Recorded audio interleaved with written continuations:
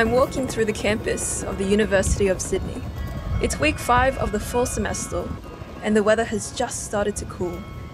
For the first time in nearly 3 years, it sounds alive again, with students, in person, offline.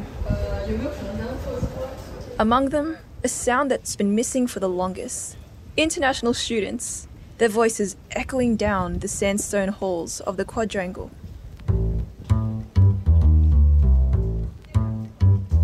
The University of Sydney is home to a thriving population of international students.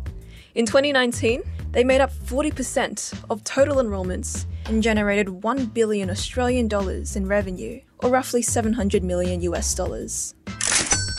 So, it's no surprise that it was one of the worst hit institutions when borders closed in 2020.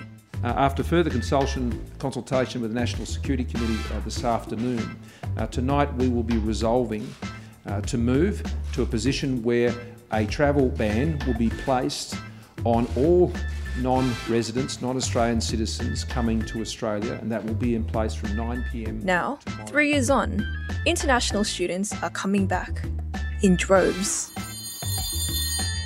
But all is not the same. Now that borders have reopened, universities are hungrier than ever to win students back. Along the way, they must navigate a new host of challenges, from geopolitical tensions to uncertain economic conditions, and sometimes even the weather. So before I decided to go study abroad, I actually chose UK first. But then I get serious allergy, and then my mom thinks I need better environment, like sunlight, etc. So she said to me that, go to Australia. It's always raining in UK. Joy Xu is from Beijing.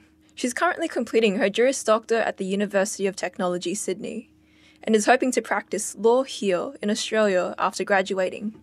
She's been in the country since 2015, and she wants to call this place home for good. I choose study law not only because I want to practice law, not only because I think it's a good combination with sociology degree back then, but also I think law degree is on the long-term migration skills list, which would enable me to get a permanent residency after study. Chinese students make up the largest portion of international students in top English-speaking destinations like the US, UK, and Australia. That's why the sector struggled to regain its footing while China kept its borders shut. Now, the students are rushing back, not just because China has finally reopened, but also because its government suddenly announced this year that it won't recognise degrees earned online anymore. Tens of thousands of Chinese students are scrambling to return to their overseas university campuses. That's after Beijing announced it would no longer recognise degrees obtained through online learning. Under this Already, new rule, about 30,000 Chinese students have returned to Australia, with that number expected to grow. But this snap decision has caused issues. Thousands of Chinese students arrived in Sydney at one moment, and because of that, the price of rent is really high. This is Bowen Gao from Zhejiang, China. He's studying computer science at the University of Sydney. In the past few years, we could rent a house with 200 or 300, but it's up to 700 or 800 in this year. Skyrocketing rents are only part of a bigger and troubling economic picture. With Australian inflation running hot at 7.4%, students are struggling more than ever to make ends meet.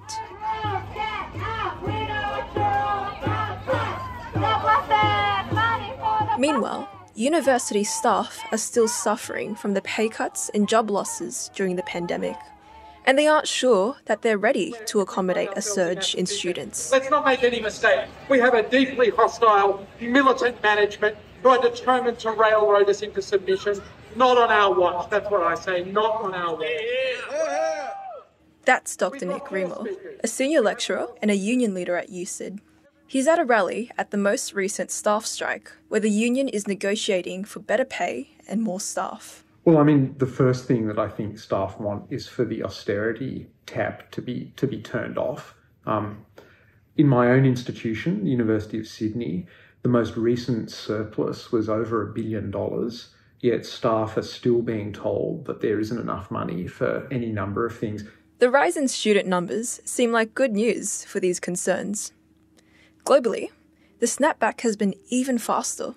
In the US, new student enrolments have already returned to pre-pandemic levels. Meanwhile, the UK has already hit its 2030 target of 600,000 international students. The economic benefits are huge, but students and experts alike are warning universities not to treat education like a factory shop. Well, of course it's got value beyond economic value. Education's a human right. It's part of the way that we grow. And the kinds of societies we have in places like Australia or other so-called developed countries just depend on the existence of very widely available tertiary education. And that means that universities should be well funded, they should be affordable, ideally they should be free, because they allow the kind of intellectual development, and they allow the kind of mental growth that we depend on as a society. And it's not just about training doctors and lawyers and engineers and teachers. It's about giving people who are still really young when they come out of high school that vital couple of years that they need to think about what they're going to do in life and think about the kind of society that they want to be part of and what their contribution to it is going to be. And that's something that we should be spending enormously more money on than governments in most Western countries are prepared to. From Sydney, I'm Carmelia Gunner for Bloomberg News.